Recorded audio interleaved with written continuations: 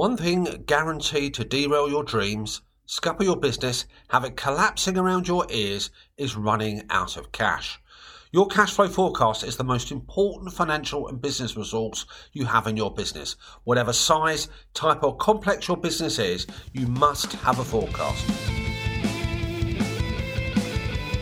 You're listening to the I Hate Numbers podcast with Mahmood Reza. The I Hate Numbers podcast mission is to help your business survive and thrive by you better understanding and connecting with your numbers. Number-loving care is what it's about. Tune in every week. Now here's your host, Mahmood Reza.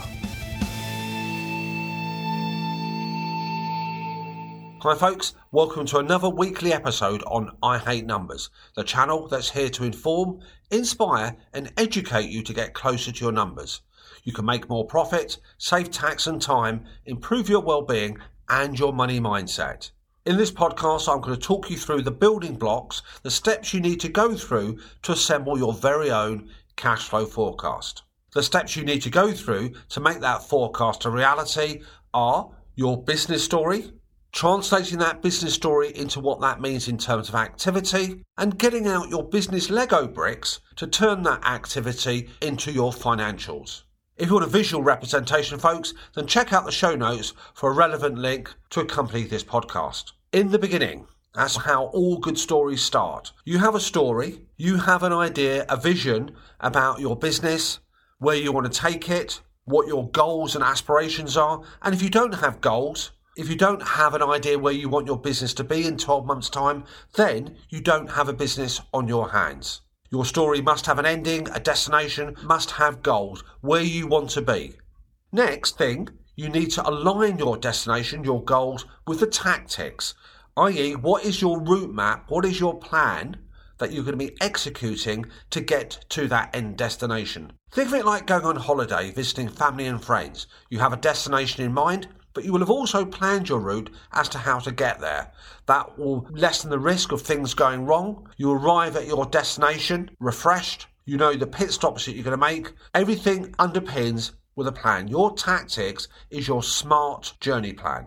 If we look at your destination, many other people call it your goals, it must have two features. Firstly, you must be able to measure it, to quantify it and to recognise it. If you press fast forward, you went into a time machine and you looked at where you are in 12 months' time, could you identify it and say, yes, I've achieved that particular goal? If you can't measure it, you can't manage it. What is an example of a goal, you might be saying? Well, a goal in the financial arena would be achieving a certain level of profitability. Put it in dollar terms, in pound note terms, whatever currency you're trading in. You may be looking at a financial goal expressed in terms of money in the bank, a level of cash reserves. You may be looking at a financial goal for your business in terms of how much you will reward yourself. Goals go across the arena, not just in the financial sense, but we're going to talk about financial goals. There are marketing goals, there are HR goals, there are networking goals, there are social enterprise goals.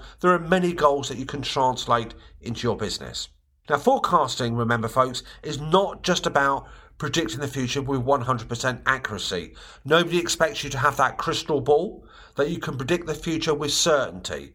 What we're saying is we're taking a leap, we're looking at cash flow, which is not a straitjacket, and it's saying, based on my future journey, the activity I will invest, the money I will spend, the circumstances that are relevant for my sector, how do I see that business future translating in monetary terms?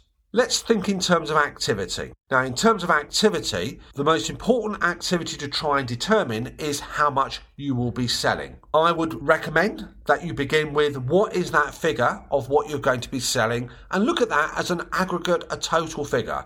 Don't worry about how much you're going to sell when. What is that figure based on the level of capacity you have? The way your marketplace is changing, what is that forecast looking like in terms of the level of sales? Now, we need to get our business Lego bricks in shape here now, and this is how the business Lego bricks will be working. Now, your most challenging number to identify is figuring out how much money will be coming into your business.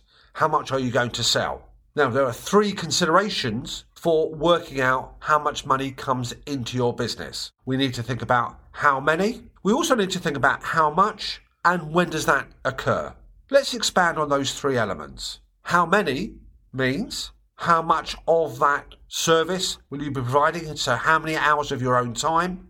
How many days of your time? If you're a training company, how many courses will you be selling? If your business is retailing, how many of the items are you going to be selling to your customers? Manufacturer will be talking in terms of number of products coming off the production line. So what's the quantity? What's the number?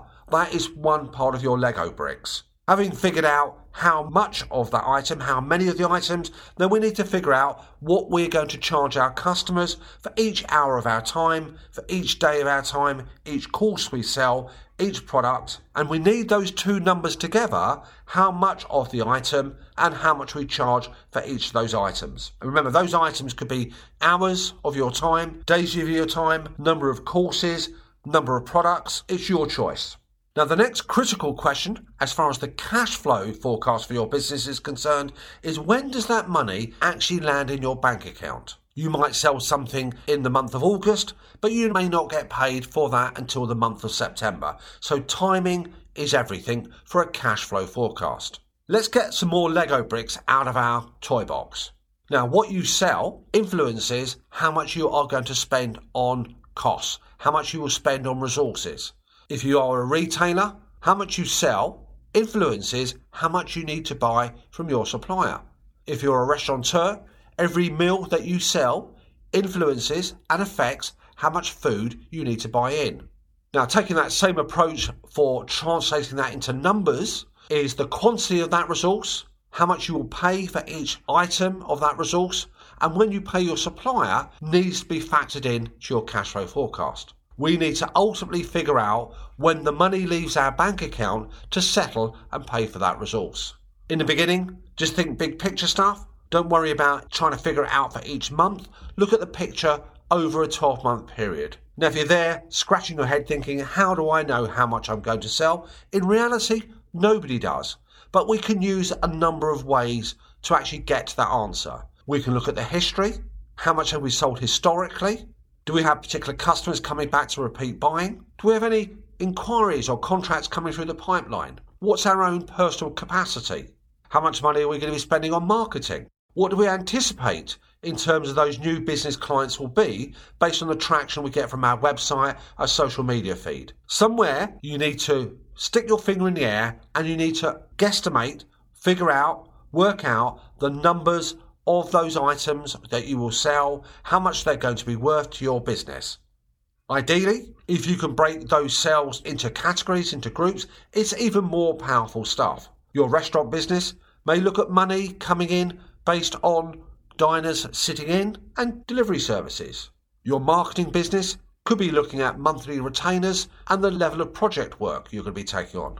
My accounting firm would be looking in terms of the number of clients that we have for tax work, the number of clients that we have for courses, and perhaps the number of clients that we have for accounts preparation. Whatever your mojo is, whatever your business is, then look at the business in those groups. Look in terms of customer size, in terms of anything that you can categorize. If you don't have that information to hand, that's something you can look at in further. Now, as we get towards the end of our building blocks here, we need to think about the money that leaves our bank account. When does it leave? So if we buy goods from a supplier, does the supplier give us credit? Do they give us time to pay for those goods, or is it cash with order?